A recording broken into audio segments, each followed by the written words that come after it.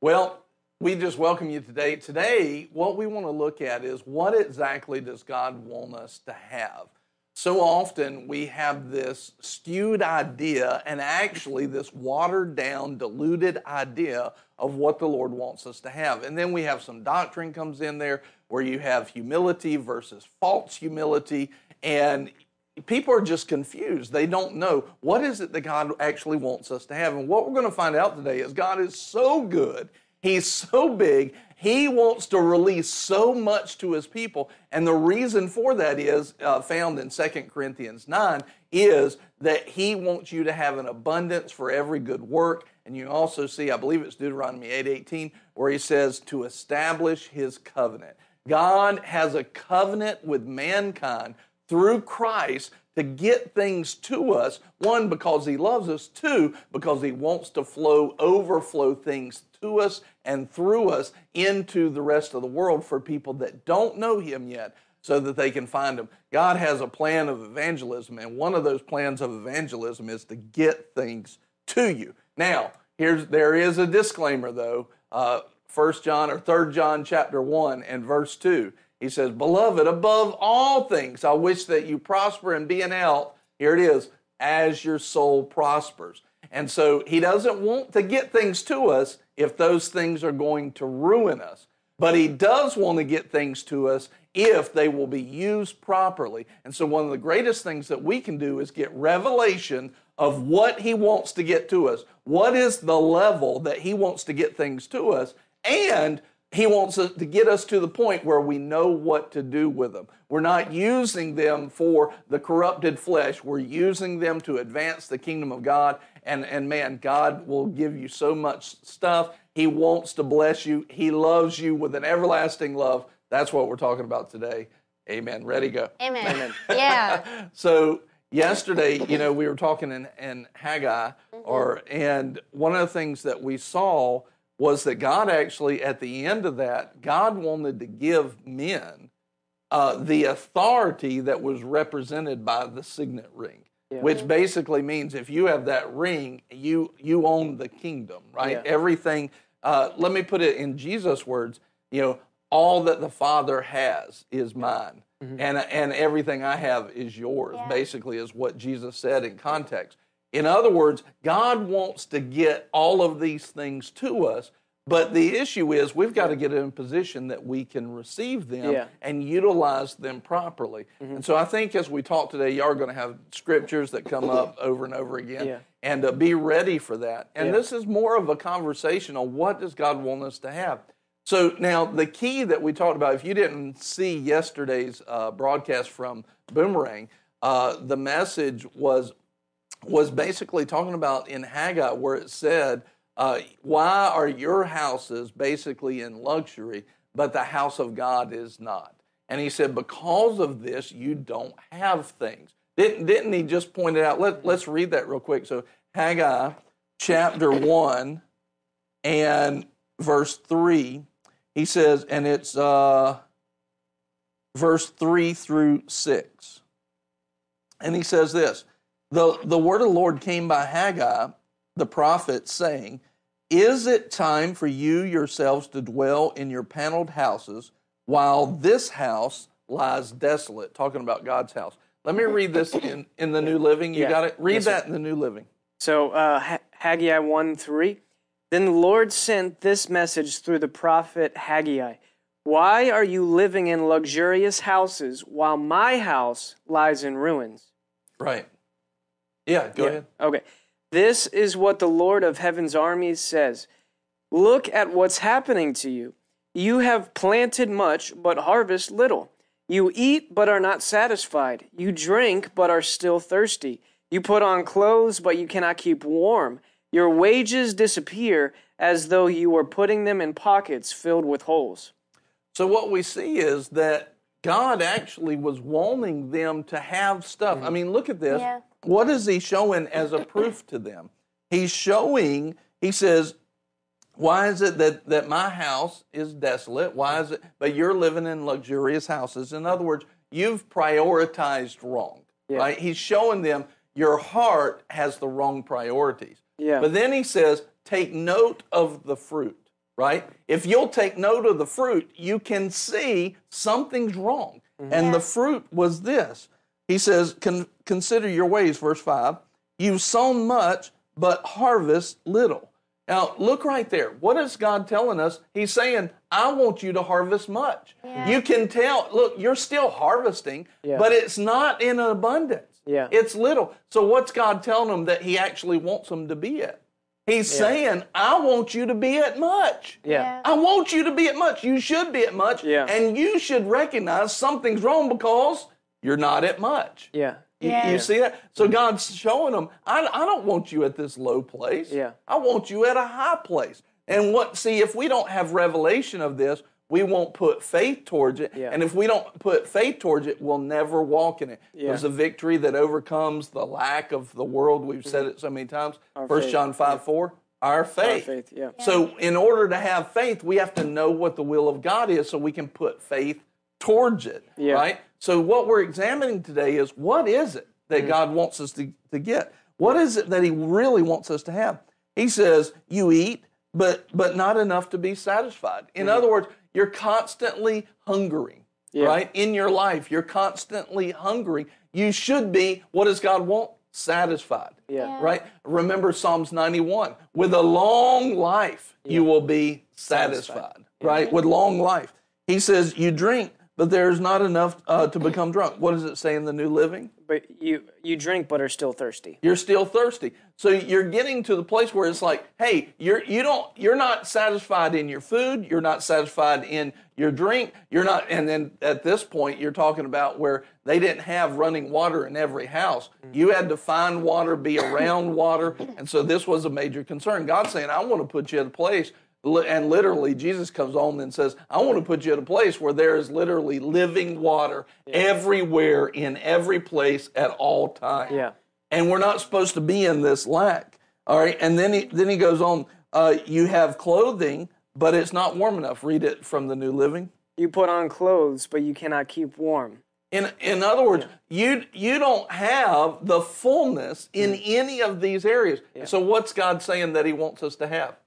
The fullness. Yeah. He wants us to have the fullness, the abundance in every area. He's listing every area that was critical to life, right? Yeah. And then he says this. He says, you put money in your pockets, but it's like your pockets have holes in them. In other words, you're working hard, but you just can't seem to hold on to it. You can't seem to accumulate. You can't seem to go higher. He said, this is evidence. I love this thought. This is evidence that something is wrong. Yeah. If you're not walking in, and put this in the comments, if we aren't walking in the fullness of life, then something is off, right? Yeah. And if we'll let that be an indicator to us and a warning sign and kind of a red, stop sign to us, then we should stop and take a look at it. And that's exactly what he's telling them here is, don't live in this place of constant lack. If we're in constant lack, it is not the will of God. Now, but what is he also telling us? God is saying to, here's what I want you to have. Yeah. And what is it he wants us to have? Yeah. What? Abundance. Abundance, fullness, the overflow, Yeah. satisfied in every area. That's what is it? I ask you, put it in the comments. What is it God wants you to have? What is it that he wants you to have? And we can see from this that God really wants to turn on an abundance like never before, like we've never walked in before. It's time for us to walk in his fullness, right? Yeah. It's time for us to walk in his abundance, but we got to know that it's available, right? Now, if you follow on through, they make the change, and in chapter 2, at the end, in chapter 2 and verse, 23, go ahead and read that if you would. In the New Living? Yeah, that's fine. But when this happens, says the Lord of heaven's armies, I will honor you, Zerubbabel, son of Shealtiel, my servant. I will make you like a signet ring on my finger, says the Lord, for I have chosen you. I, the Lord of heaven's armies, have spoken.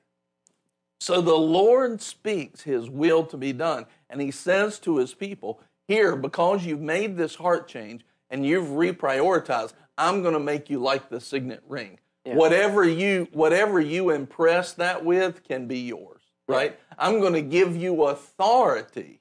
This is the ultimate place that God wants us to be, but he wants people that he knows will not abuse that authority. He wants people whose mind is renewed, beloved above all things, I wish to prosper and be in health, even as your soul, your mind, will, and emotions prospers, right? Yeah. So he wants people to grow up, to get their mind renewed to the things of God. Of course, if you remember in Romans chapter 12, verse 1 and 2, he says, make yourself a living sacrifice. Don't be conformed to the world, but transform your mind. And we know by the washing of the water of the Word, the renewing of our mind to the Word of God, to the promises, the character and nature of God. He says, and then you will prove what is good, what is acceptable, and what is perfect. You'll prove it. What that means is this, is if we will renew our mind to the Word of God, if we'll renew our mind to the Word of God, what will actually happen is our life will start to be a proof to other people. Yeah. You'll see the blessing. Mm-hmm. If you renew your mind, the blessing will start coming in your life,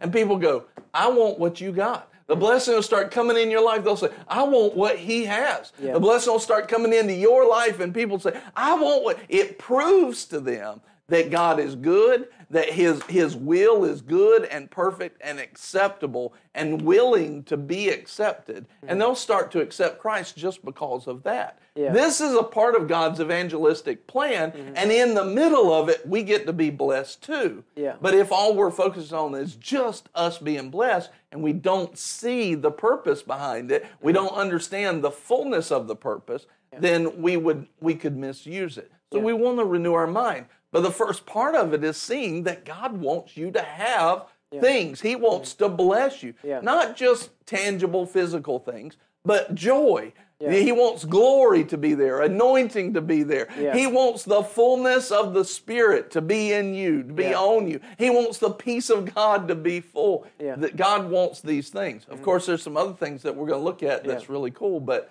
it's God wants us to have stuff. Yeah. Yeah. Go ahead. Well, I think one of the biggest hiccups that a lot of people have when they hear something like this is the misconception or the false theology of, well, if whatever happens is God's will. That everything that happens, like a que sera, sera, like whatever will be. There's really nothing we can do. If God wants me to have it, it'll happen, right? Right. Which is not the case. That's correct. And that's kind of evidenced in the book of Jeremiah. Or basically, you read this throughout the prophets all the time, but Jeremiah, it kind of highlights it. Because in Jeremiah, the people are in exile, right? God's people are in exile. They're kind of been removed from the land. They're not in a great situation. And, we know Jeremiah 29:11, where God is speaking to the people, say, I know the plans I have for you, plans to prosper you, not to harm you, to give you a future and a hope. But if you look at the situation, it doesn't look like they're in, they've faced harm, they've faced hopeless-looking situations.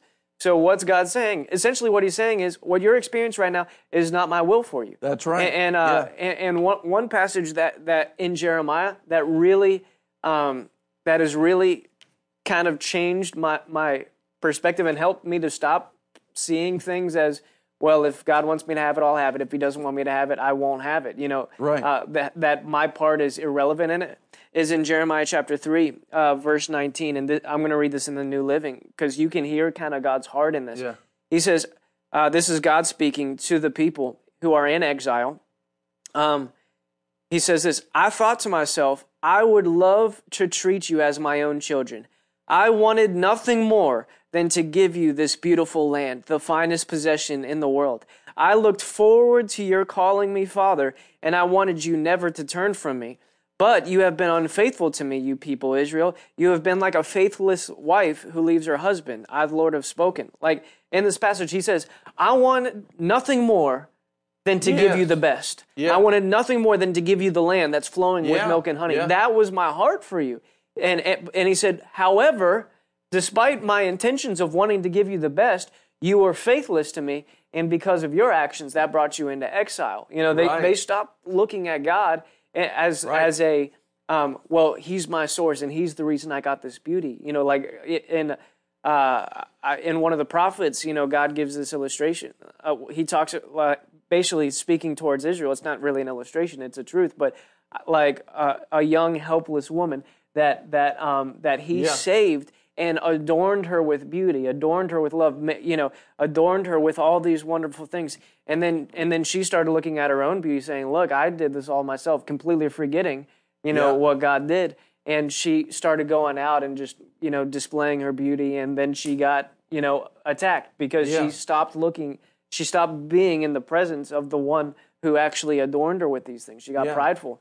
And so the reality is, God wants nothing more than to adorn us with beauty, than to adorn us with good things. Right. But we need to keep our eyes on Him. Like we have a part to play in it. And I know we're getting into that. But this passage right here really helped me see that just because God wants nothing more than to pour out these things on me, I have a responsibility to be faithful to Him so that I can receive that.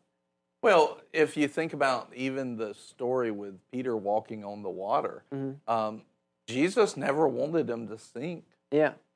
But what happened? He took his eyes off of Jesus. You know, imagine he was out in the water the whole time, and think about Jesus is there, but he started from the water, and he started with his eyes off of Jesus. He'd just be sinking there, and then he could think. He could think in that poverty, right? Oh, God must just want me to go through and learn something. No, what He wants you to do is put your eyes off of the wind and waves and put your eyes on Jesus. Like, stop looking at the wind and the waves. And as soon as that happened, he was able to walk on the water. As soon as that ceased, he sunk. And so many of us have been living in sunken lives. We've been living at a sunken level because we've not put our eyes on God and what He actually wants to get to us. And we have adopted the thought that if this is what I have, then God must want me to have it, and this is normal. But when you look at God's normal, everything changes. And that's what I wanted to point out in those scriptures this morning. God's normal is He's expecting you to see lack. I would say most people in Haggai, in that first chapter, they would just say, well, this is just life. It's just life. And God's like, no, it's not just life. You should be seeing this as a problem. You should be seeing it. That's what He's pointing out. You should be seeing this as a problem to come against and attack with your faith and find out where's the mess up instead of calling it normal. It's not normal. It's corruption. It's a lack of fruitfulness, right? Fruitfulness should be in abundance in this way. The Bible doesn't say that God delights in the struggle and toil of His people. He delights in the prosperity of His people, right? Like, and sometimes we especially in the church today, you see people glorify struggle and hardship, and life with God is hard and it's a struggle and you're barely getting by, and we're gonna one day drag our sorry behinds across that finish line and enter into glory, and it'll all be worth it. But eternity starts now. Like we can enter into that now. God delights in the prosperity of His people, not in the sorry struggle of His people. So, I kind of have a question for you. Okay, pause that 1 second. Because I've been wanting to say something, I kept forgetting to say it. I want you to see this. Our walk of God's normal begins with us recognizing the heights that God actually wants us to operate at. If we don't recognize and get a revelation of the heights of His goodness that He wants to manifest in our lives, then we'll never put faith on this. And so one of the major problems with Christians in the world today is they don't know the heights and the magnitude of the blessing of God and where He wants it to take them. And so what you start to see then is the solution to walking at where God wants us to be and to walk like Christ is to see and recognize and get revelation of where exactly God wants us to take. In other words, this is a major problem that has been in the church because there's been no revelation of the heights of the blessing, of the depths of it, of the width and the length of it. We've not had a revelation of it, and I'm telling you, in order to get to the solution, we must see revelation and get revelation of how much God wants to bless us. Because without doing that, you'll never put faith on what he's paid for. And that means you'll never be glowing in the light, the magnitude of light that we should be walking in. And so effectively, we're hiding the light that's in us because we don't have a revelation that it can be removed, right? This has been a major problem, and we need to get a revelation. It would do many people good to just go through the Word and look at the blessing of God and see what it did for people, Old Testament and New Testament, and like a child say, I can have that. He wants me to have that. He wants me to walk in this. He wants me to walk in this place, you know, and even to the point where they start to challenge religious doctrines and sacred cows, and they challenge that, and they should challenge that, because that's the reality of heaven. You can see it right there in the things that we're already reading. So what I'm telling you is this: don't just listen to this, okay, yeah, this is another message. No, this needs to change your life. This needs to, from this point forward, completely change how you look at things, and we need to get a revelation of the blessing that God wants to manifest, because like you said, and I was actually going to say this as well, is eternity doesn't start in the sweet by and by. We're in eternity now. Yeah. The moment you accepted Christ, you had eternity life, eternal life, right? And that eternal life was not meant to be life not to the full and not to the overflow. It was meant to be eternal life that is always overflowing in every area of life. Every area: finances, health, peace, joy, mercy, grace, glory, anointing, all of those things. We're supposed to be not just full, but overflowing. That's the Zoe life of God. So, all right.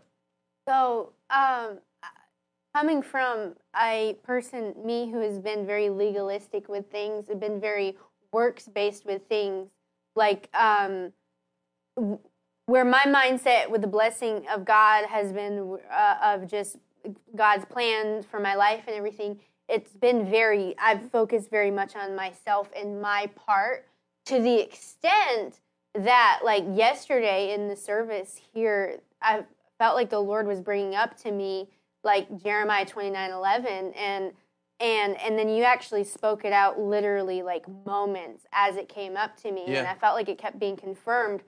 But the part that is kind of revelation to me, I know this in my head, but is revelation, is that God has personal plans. And I know we know that. We've heard Jeremiah 29:11 a lot, but the fact that it's not all on my shoulders, the fact that, like, yes, I'm responsible for having fruit, but I've taken it to the extent of, like, here's a piece of paper, here's what I need to do. I need to write my life, everything a part of my life on the paper, and I'm responsible to write it. I'm responsible to do every part of it. And I've taken so much responsibility with my life that it hasn't been revelation to me that God has plans. Yeah. And like and kind of in Jeremiah 29:11, I've heard the part of He wants me to prosper. Yeah. I know that, but the part where His revelation is He has plans. Yes. Yeah. So, and like I felt like He was highlighting to me, like, you know, when we're not just here by accident. Like, correct. I'm not just alive by accident. Like, He specifically said, and I'm using me as an example, but it's for everybody, that I made you specifically. Like, I didn't have to you don't just appear. Yeah. Like, He went through the process of specifically giving life to everybody who has life on purpose for a specific plan. It's not just like, well, I guess she was born. Like, I guess you were born. Yeah, you just came to be. But that He's very specific with who He has made. Yeah. And that He has a specific plan. Yeah. So how would my question though is, in knowing we have a responsibility, the fruit of our righteousness, where is that relationship with God, that balance of, I'm responsible for fruit, but I'm also seeking the Lord's plans and not forgetting that He has plans. Right. Not forgetting, and not just in a legalistic way, but in a wonderful way. Kind of like how I'm sure for Christmas, I'm sure you already, and Pastor Nicole, and I'm sure both of you already have thoughts coming up to you, things of how can I bless my family? What can I do that, Pastor Nicole, I'm sure, has ideas. What can we do Christmas morning? Yeah. Because you love your family. It's Right. not I'm making plans so that everyone can meet those plans out of obligation and out of a checking the box and make sure, my plan is don't sin. My plan is meet this expectation, but you have plans for your family that's just to love them, bless them. Yeah. And if let's say Abby on Christmas morning had all these plans of hers that she was going to do it her way, and yes, she wanted to, it was out of a good heart, but she was like, you know what, no, I'm going to do it my way. I'm not going to let you bless me. We're going to do this and this and this and this. You would want her to be like, okay, Daddy, like, what do you have planned for me today? Like, I know you want to bless me.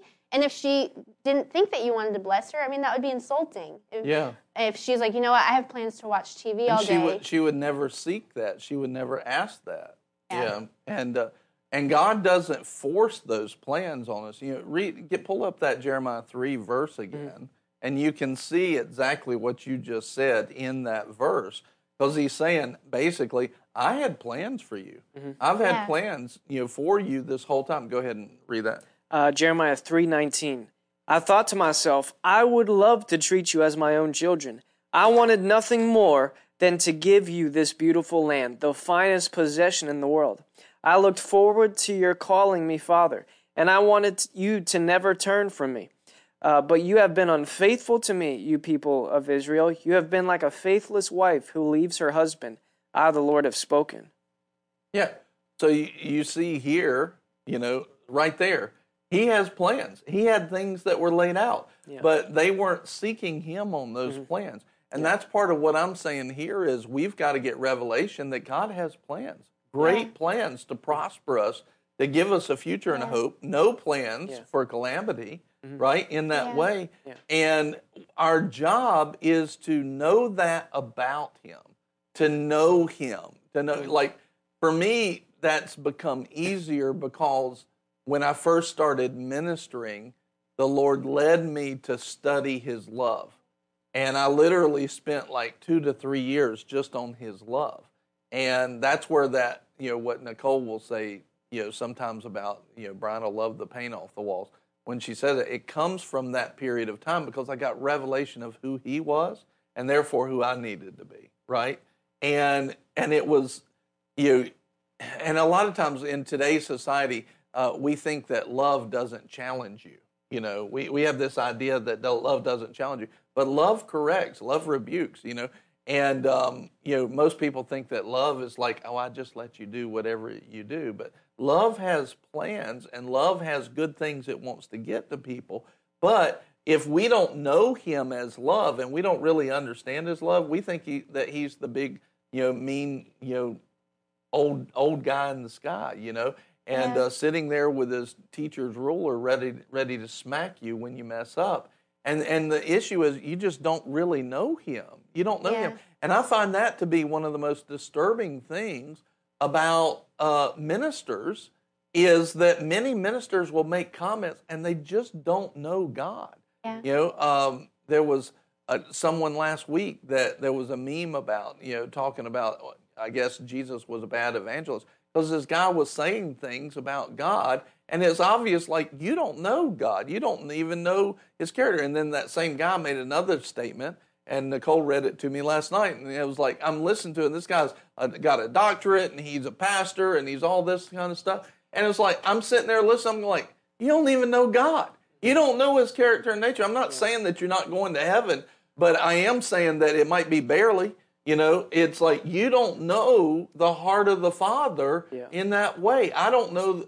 And when we get to know him, we see who he is in these passages. And Haggai in Jeremiah, when we see that James 1:17, that love, that's such a picture of love where every good and perfect gift comes from above. Yeah. Every one of them. That verse means 100% of every good and perfect gift comes from God, from our Father who loves us with an everlasting love. And there's no variation or shifting shadow. In other words, his love is so pure towards us, and it never turns, not 1 degree to the left or to the right. No shadow even forms, because it's 100% pure, 100% pointed directly at us. And when we see God like that, then it's not hard for us to imagine the heights of what he wants to get to us. Yeah. It becomes harder to believe that it's small,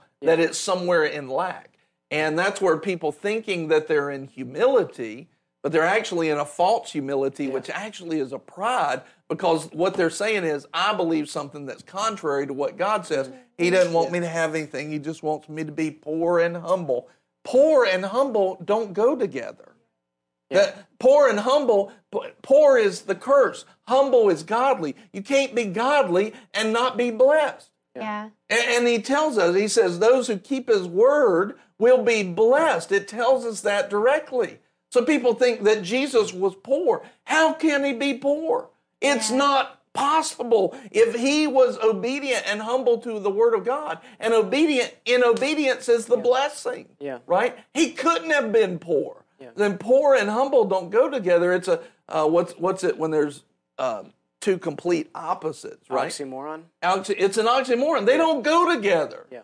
But yet that's been taught as doctrine for hundreds of years. Yeah. And people have this idea that prosperity is evil. Prosperity is the blessing. The devil has flipped that and turned it into a bad word. It's the blessing of God. Yeah. It's the goodness of God. Yeah. And it's like, how did we get that so turned around? Yeah. And then what it comes from is reason, corrupted reasoning. Yeah.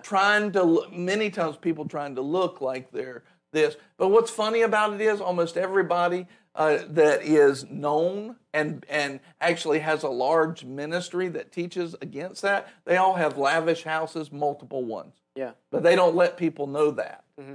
That's the only thing. It's like, if that's the case, then you need to be living, in the shed. You don't need to be living there. Practice what you preach. Yeah. You see what I mean? Yeah. And the thing is that we've got to get a revelation of the blessing of God and just how much he wants to bless us and what level he wants to take us to. Because think about this. If in 2 Corinthians 9, where it talks about you have an abundance for every good work and an abundance for every good deed. And how do we approach that? Do we approach that as, well, let me dissect that and figure out how that doesn't mean prosperity? Is that the heart of a child? No, that's not the heart of a child at all. What's a child looking for? You must become as a child to enter into the king's domain, enter into the kingdom of God, enter into the rule of the king. You have to become like a child. A child doesn't approach, well, you have abundance for every good work. If I told Luke, you got to have an abundance of Legos to be godly, my Lord, that kid would be on a mission from God to get every Lego ever produced anywhere, and he wouldn't let anything stop it. He'd be sowing to get it. He'd be doing all that because that's how a child thinks. My daddy is good, and he blesses me. I mean, we ask him, and see, we're teaching him this, and there is a balance of it, of being a good steward and knowing when not just to be a ungodly taker all the way. But you got to understand, faith takes too. So when you see a promise and it's promise and you have a word from God, our responsibility is to take that, right? He says, occupy till I come. Believe that you have received. And see, all of this we've been taught for so long, contrary to actual faith, contrary to the blessing of God. We've adopted that as normal instead of getting back in this word and letting it renew our mind and prove that God is so good. Notice it doesn't prove that he's bad. Notice it doesn't prove that he wants to teach us something. He proves that he's good. Yeah. Right? And it's the blessing that proves that he's good. And so then, one of the things, Luke will go, I'll say, hey, what do y'all want to eat? He's like, sushi, sushi. I remember when Nicole and I were dating, we'd go and we'd have a nice date would cost the two of us $25. A super nice date would be $50 or $60. Super nice. Man, we take everybody, we just feed the family at the normal sushi place. It's $120 today. I'm like, and that's just a regular, that's not a nice date. It's not even going out, It's $120. So Luke doesn't know that. He just knows my daddy's got stuff. My mama's got stuff. He said, and they want to bless me. What do you want, Luke? Steak? Sushi? Like, no. Like, we're going to get a taco tonight. And I'll mess with him. I'll teach him those things. But many times, okay, fine. But he doesn't know that. And that's the way we need to be with God. This is like, okay, I might have some limited resources on the earth right at this moment. I might have some limited resources. Luke, you need to think towards that. But your Father in heaven doesn't have limited resources. And I need to think the right way towards that, right? Well, and it's like if you have, going along with Jeremiah 29:11 or that other verse that we read, it's like if you had a plan to, I really want to give Luke sushi tonight. Yes. And then you say, what do you want, Luke, for dinner? And Luke says, I just want... Well, just give me a cheeseburger from, McDonald's or whatever. Like the way God works, God's not just going to shove it down his throat and force him and be like, no, I'm going to completely go against free will and I'm going to make you, I'm going to go against what you're asking. No, God would be like this. God would say, are you sure you want that cheap hamburger from McDonald's? Yeah, that's what I want. Okay. That's what God does. Well, and we've had so much bias, though, Correct. that if God were to say, I want to give you something more, we've had so much bias, some strongholds, such a way of thinking that if God wanted to give us steak, we would be completely unaware. We have no idea because we haven't been open to that. Well, and for example, it's like, let's say that I got an idea to treat the family and I want them all to have sushi that night, right? And I'm like, hey, what do y'all want? And what if Luke now, because he's starting to get older and he's starting to hear more of the corrupted thinking of the world, it's like, well, Dad, I don't want to bother you. Let's just go get the 99 cent tacos, whatever. I don't want. I was like, no, I want to bless you. No, it's okay, Dad. I don't have to have that. I'll just take the 99 cent tacos. Well, what's happening to me? I've got the means. I've got the ability, and I want to bless him, right? And now he's withholding me because he doesn't know me. He thinks that humility is and being a good steward is not putting faith. See, the question at that moment should be from the son to the dad is, what do you have in mind? What's the word, right? What's the word? What do you want me to have? Yeah. What do you want me to have in this moment? And see, that's where we don't have not had fellowship and relationship with God close enough and on enough of a regular basis that we don't ask those questions. What do you want me to have? I've been going on a flight before, and I say, Lord, okay, I can sit in the main cabin or I can sit in first class. What do you want me to do?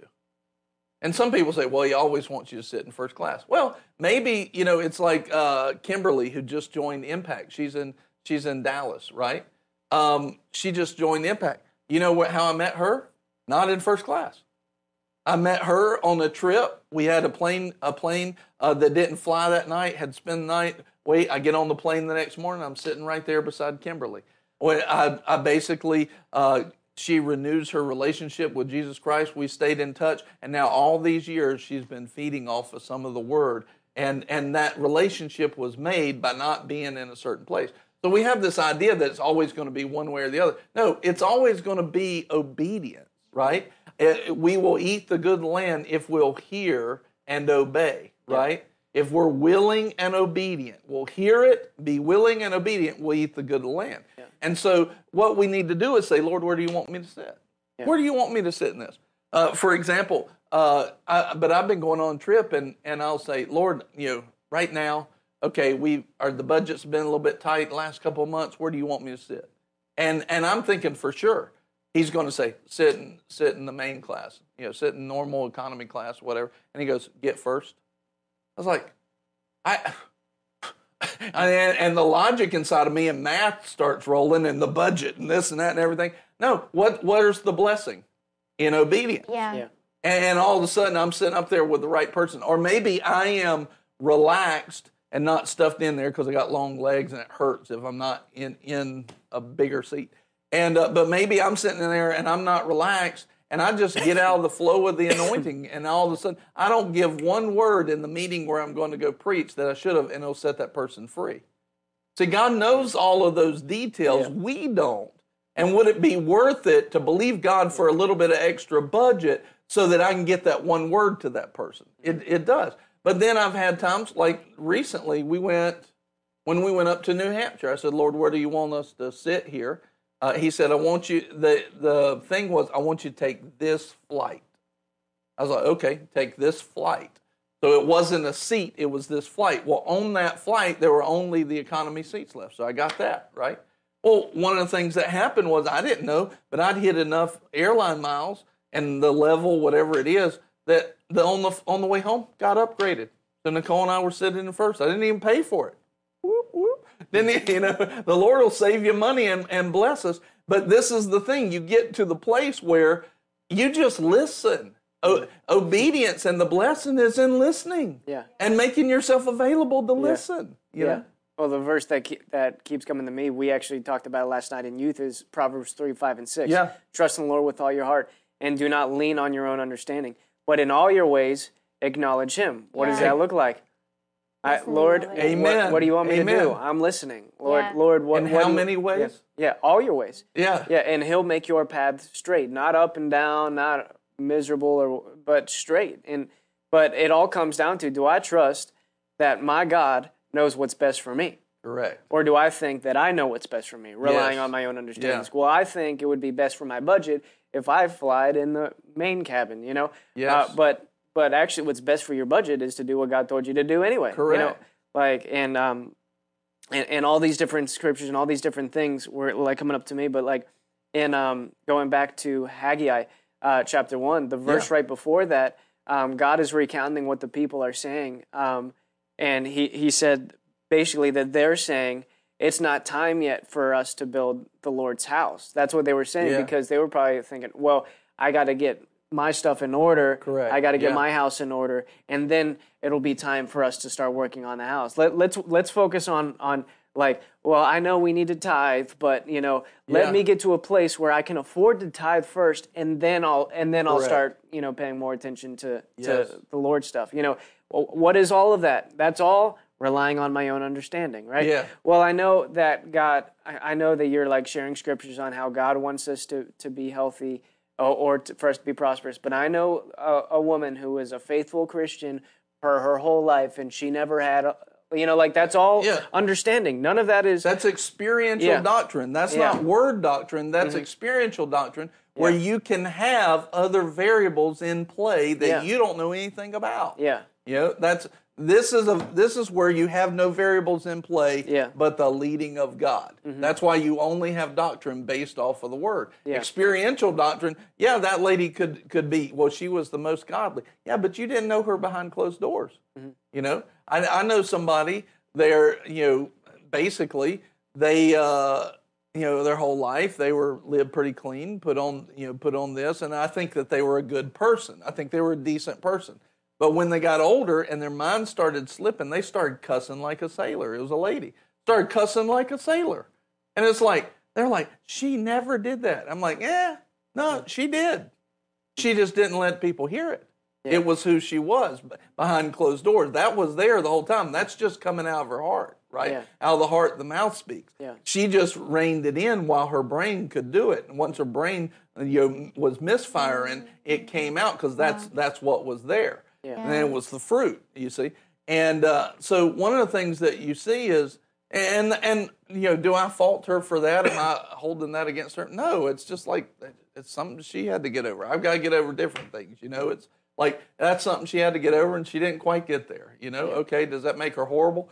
No, it just makes her a human that didn't get and put all the flesh down, Mm-hmm. I know a whole bunch of them, that didn't put all the flesh down. But this is just one that was seen.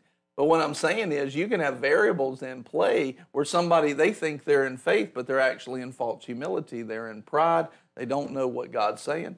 And this is where we need to see what's available to us. One of the things that I think is like looking at this. How many of us think like this? Man, things are going well. I'm just waiting for the other shoe to drop, right? Like I'm just waiting, something's about to mess up, right? Yeah. Okay, hold on. Okay. I'm not saying that the devil is going to try and attack. We know that. Yeah. That's also truth. Yeah. He's going to try and attack. But we know that no weapon formed is supposed to prosper. So we can put faith on that he's going to try and attack, but we can also put faith on it ain't going to work. Yeah. You see what I mean? But look at this, Proverbs 10:22. It is the blessing of the Lord that makes rich, and he adds no sorrow to it. Yeah. There's nothing to be sorry about. There's nothing to be worried about. There's nothing to be concerned about. No, he just wants to bless. Yeah. No negative, no going backwards, just bless, just forward. This is the promise of God. And if we don't see it, then we're constantly going to be like, yeah, we're blessed right now, but nothing. Yeah. But it's going to stay that way, right? That's how we should be thinking, just based off of that scripture. We're blessed, and it's going to keep increasing. We're blessed, and there'll be no sorrow to it. Yeah. And see, we got to know what God wants to do and give to us, so we can put faith and get there and be the light that God's called us to be, as it is, because we don't know. Think about this: if you had like not necessarily. We'll use new technology instead of the old, candle under a bushel. But imagine with a lamp, right? Imagine that you had a lamp and on it was off, and then you could turn the dial, right? And you turn the dial, or let's say you could move the knob up and slide it, and the higher it went, the brighter it got, right? And let's say that, turned on was you had a job and you could just barely see the light. You had a decent job, and you almost paid your bills, was a little bit more like medium light. And then full light was you had a job, and you had a little bit of extra spending money. You were taken care of, you were paying your bills and able to give a little bit. Full light, all the way up was full light. Well, then what if one day, God's like, you're reading this, and God says, I don't want you to just have a little bit extra. I want you to have an abundance. And you're like, but Lord, my light only goes up to having just a little bit more. But because he shows you what's available and you get revelation of what's available, you go back and look at the lamp. And God says this, he says, listen, you're designed to shine bright. Yeah. Now arise and shine. You're like, but Lord, I can only go up to having just a little bit more. But then by hearing and getting that revelation, what happens is you're like, well, hold on. Let's look at the lamp again.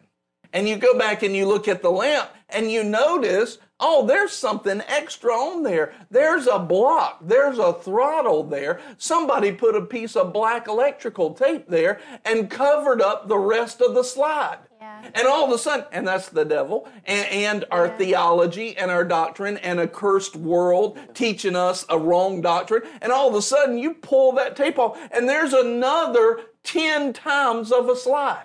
You were operating at 1/10.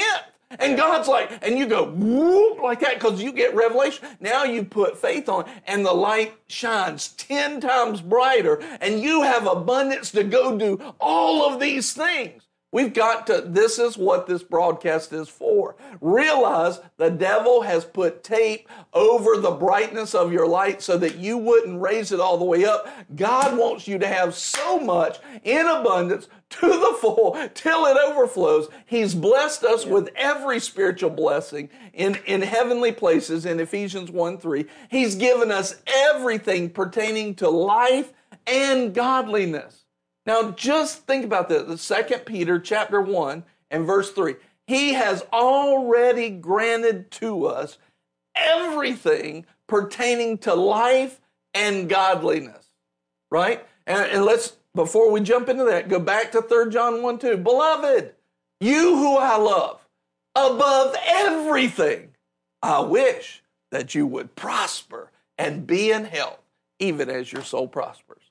Even as your soul realizes there's been a throttle on this and lifts the tape. As you realize, oh, this is what this is supposed to do, and this is where I'm supposed to be, not here, and I know what to do with it. It's an abundance for every good and godly work.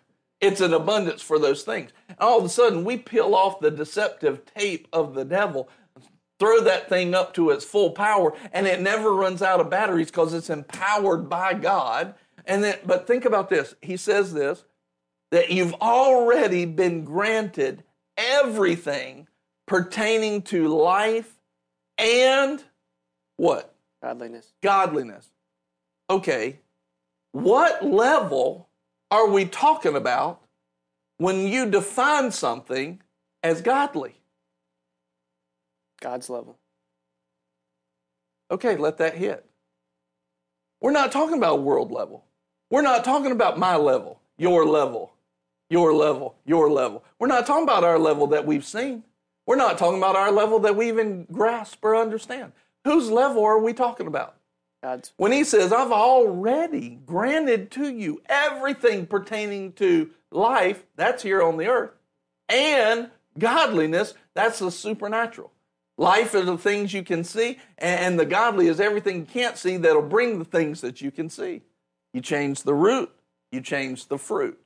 So you get a revelation. Think about this. What is God's level of finances? Big. Yeah, it's undefinable. Yeah. Then why are we defining it? Why are we trying to put a number cap on it? And see, when we start to get this, he's already granted to us everything that we need to have life to the full till it overflows and to walk on God's level. He's already granted it to us. And the next verse says, he's made you partners or partakers of his divinity, of his divine nature, in verse 4. Yeah. His divine nature is not in lack.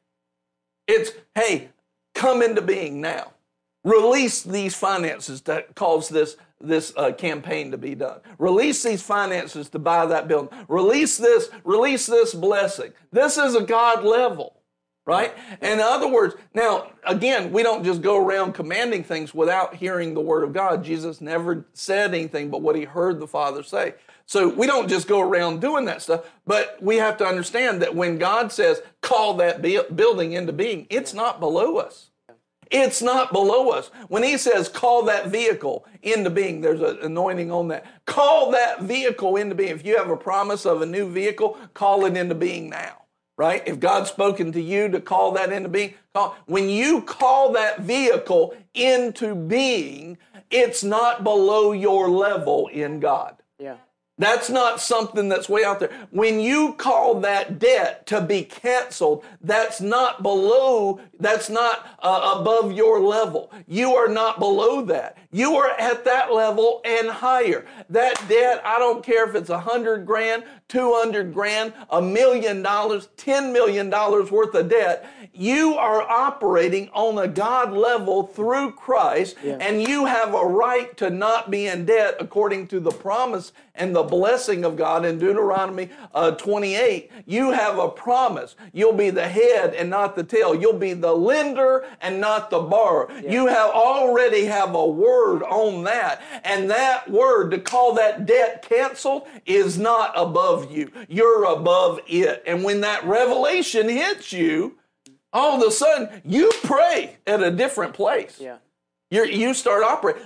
Can you see? Now watch this. If you've got a whole church, 100 people, and all of them are in debt, how much money of abundance every month is not going to the kingdom? Yeah. At least all that debt money. Yeah. That's money that could go to the kingdom and take half of it, right? Think about, what if a church, every bit of debt that they're paying, if you took half of that debt, if God paid off their debt, and then you took half of that debt and gave it to the church, right? If you did that, what would the church's finances look like? Are you kidding me? Right? It would be crazy. See, this is the type of abundance we need to be walking in. But then what if you took the other part of that debt money that you're paying and you started investing it, and you started building companies and building investments and portfolios and all that could feed you, right? It could free up your time. That abundance could free up your time. It could free up your money. You could do other things. And now what could we be about? Everything about the kingdom. And you have a nice life too. See, this is not above us. This is below us because he's already granted to us everything pertaining to life and godliness. Yeah. Amen? Amen. Yeah. Do you see that? Hallelujah. Sorry, I want to say something, but I'm just. Yeah. It's just that's good. You see the revelation of it, right? You see this place where God wants us to be, and it's time for His church to get there. Yeah. And then you have people that are saying, well, God doesn't want you to prosper. Have you lost your mind? Have you read the Bible? That's what it's all about. Yeah. That's what it's all about, is blessing you. It's not just prosperity in your finances only. It's prosperity across the board. In joy, peace, glory, anointing, holiness. You're prospering there. All health is prosperity of your flesh, right? Prosperity of your health. God, it's like you don't know God. You don't know who He is. You don't know Him as a loving Father that wants to bless you. Yeah. You know, it's kind of like this. If I'm a multimillionaire, do you think I fret over the dollars spent for Legos? Do you think I would fret over the dollars spent for sushi or steak? Not at all. I don't care. It doesn't bother me. Like, I want to give to Him anyway. It's more blessed to give than receive. That doesn't bother me. God's worth all of the value of the whole universe and then more. Yeah. And what is He fretting over to try and get you something? Because you asked big? It's I bring it up all the time. It's like when Creflo was believing for that $65 million airplane.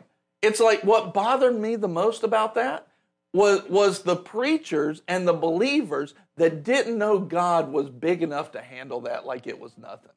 That we hit the choke point of believers at 65 million. Like 65 million was where God's, well, I know. 64 million would have been okay, but 65 million, I don't know that God can do that.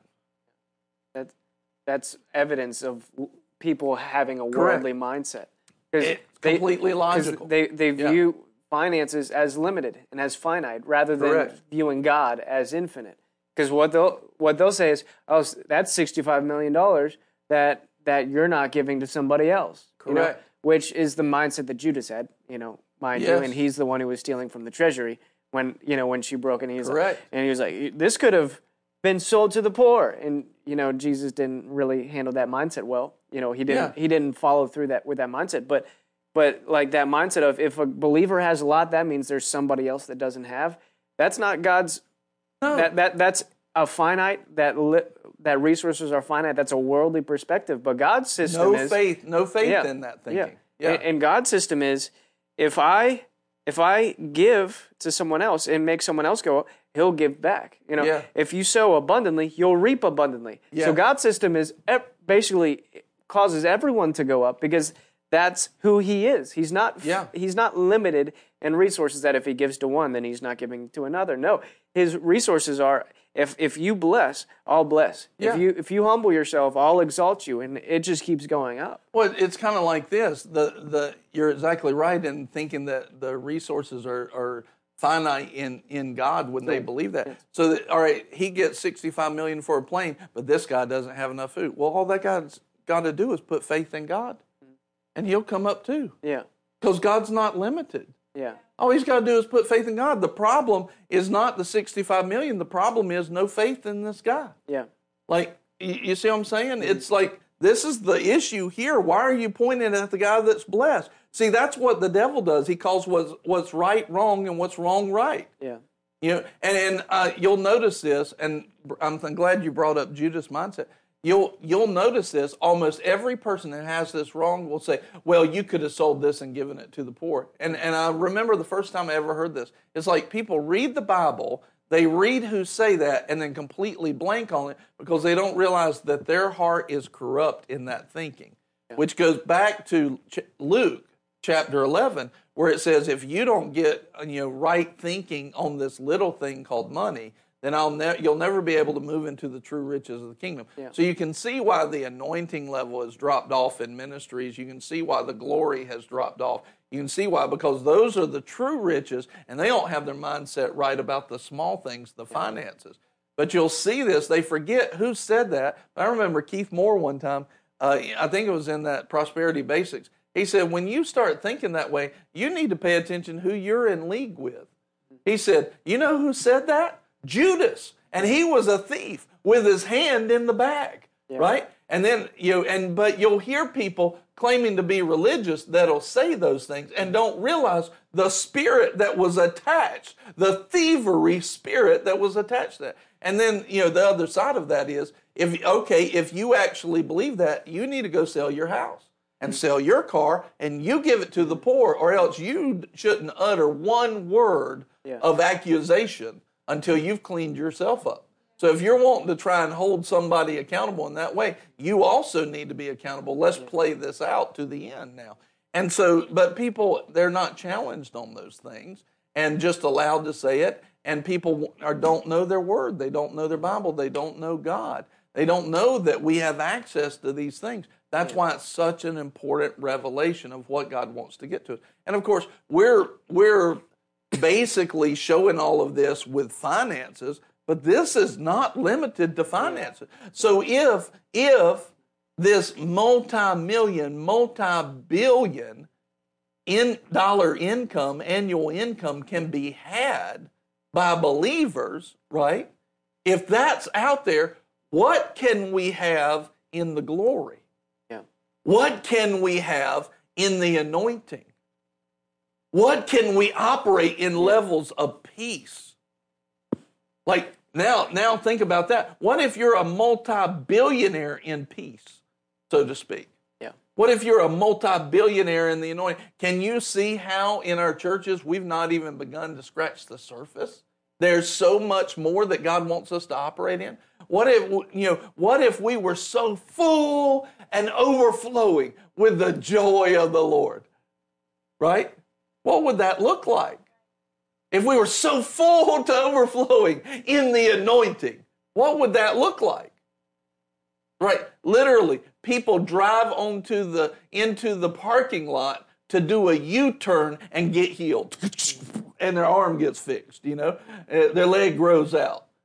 That's what it's supposed to be. Yeah. Now, I can't tell you that we've been there 100%, but we see it, and we're putting faith on it, and we're moving towards it now, right? And that needs to be not just the heart of Pastor Brian, that needs to be the heart of every believer. Much more when they decide to actually submit and come to a service. All of a sudden, pop, pop, pop, ears start opening, eyes start seeing, health problems start going on. This is the fullness of the glory. This is the fullness that Jesus wants us to operate in. Do we know, again, what does God want me to have? The title of today's message. What does he want us to have? You tell me. Put it in the comments right now. Drop it in the comments, whether you're live or in the archive. What does God want us to have? And it basically boils down to Ephesians 3:20. Beyond all you can ask or think. Read that if you would. Ephesians 3:20 and not the New Living. Ephesians chapter 3, verse 20, not in the New Living. And the New American Standard. Now to him who is able to do far more abundantly beyond all that we ask or think, according to the power that works in us. To him be the glory in the church. Yeah. But just listen to that. He said like the same thing 3 times. To him each one, they're multiplied. Yeah. That's a math equation right there. Yeah. To do far more. Like not just more. Far more. Far more. Abundantly. Far more abundantly. Beyond. All. We can ask or you think. can ask or think. Yeah. That's like exponential to the 4th. Yeah. Like it's not just exponential, it's exponential. Yeah. Like, and then we worry about paying bills, and we worry about getting out of debt, and we worry about this stuff. See how not humble that is? Do you want me to read it in the Amplified? Please, by all means, amplify that sucker. Yeah, if it's not amplified enough, listen. Now to him who, in consequence of the action of his power that is at work within us, is able to carry out his purpose and do superabundantly. I've never heard that word before. Yeah. This is the Amplified Classic too. Superabundantly, far over and above all that we dare ask or think, infinitely beyond our highest prayers, desires, thoughts, hopes, or dreams. And when we get to the place that we actually can imagine something, that verse will still be alive, and it'll be far more abundantly beyond what we can ask or think or imagine then. So even when we get to the place, like I remember I had a hard time when I was younger thinking of $1 million income. Like I don't really have a hard time with that anymore. Like I don't have a hard time. Matter of fact, I'm really stepping over into, and you're hearing it come out in my speech, $1 billion. I'm talking about we're going to have billionaires that are attached to the ministry. Multiple ones, right? Amen. Not just one. Multiple billionaires that are attached to this ministry if Jesus tarries. So, and I'm seeing that. But think about that. Even when I get to the area of thinking about billionaires, that verse is still active right now. So now it's far more abundantly beyond, super abundantly, all the different adjectives, beyond all that we can ask or think. Far more beyond the billionaire status. You see what I'm saying? It's like every time you get there, God's like, I got more. I got more. There's more. But wait, there's more. It's like on the game show where they open up the one window, the one curtain, and then they but that's not all. We also have this curtain. Open up that curtain, Janet. And then they say, open up this curtain and open up that curtain. And God's like, it just doesn't stop. Every time you think you've got more, there's more. So we're talking about, fleshly, physical, tangible stuff, but it's not just that. It's the spiritual things. It's the anointing, it's the peace, it's the grace. And then when you start to get a reality of this, you just start to wonder, like, why were we worried? Why have I been worried? And that's a great question. God's like, I don't know. Like, I've been telling you this for how many thousands of years now? I've been trying to get this through you. Why are you worried? And that's where he can make statements like, cast all your cares. Be anxious for nothing, right? How is that possible to be anxious for nothing? And see, when people start getting in anxiety and getting anxious over things and getting in fear over things, you start to realize they don't have revelation of who God really is and what he wants us to have.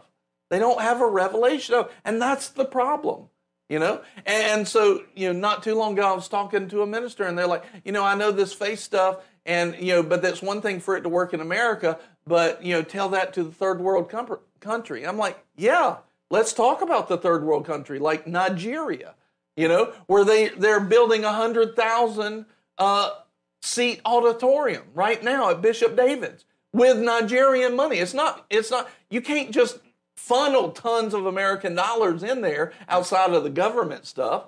Like, you can't do that in the private sector in the same way. Like, it can't happen like that. They did that with Nigerian, third world country. Let's talk about the 1,000,000-seat covered place that Pastor Adeboye has, right? In Nigeria. Like, don't tell me it doesn't work in third world country. Because for you to tell me it doesn't work in third world countries means it didn't work in a famine in Genesis 26 either. Because logically, that can't happen. Like, see what I'm saying? We haven't known him. But when we get to know him, all of these things start changing. Right? And there's, I'm glad Abby called that Janet. So we start to see that this comes down to, we've been reasoning in our corrupted world logic. But then, when you see who God really is, it allows him to say, perfect love, when you're in me, it casts out all fear, all of it. There's nothing to fear because he has exceeding abundant above all we can ask or think available to us. And it's not sometime in the future eternity, it's eternal life now.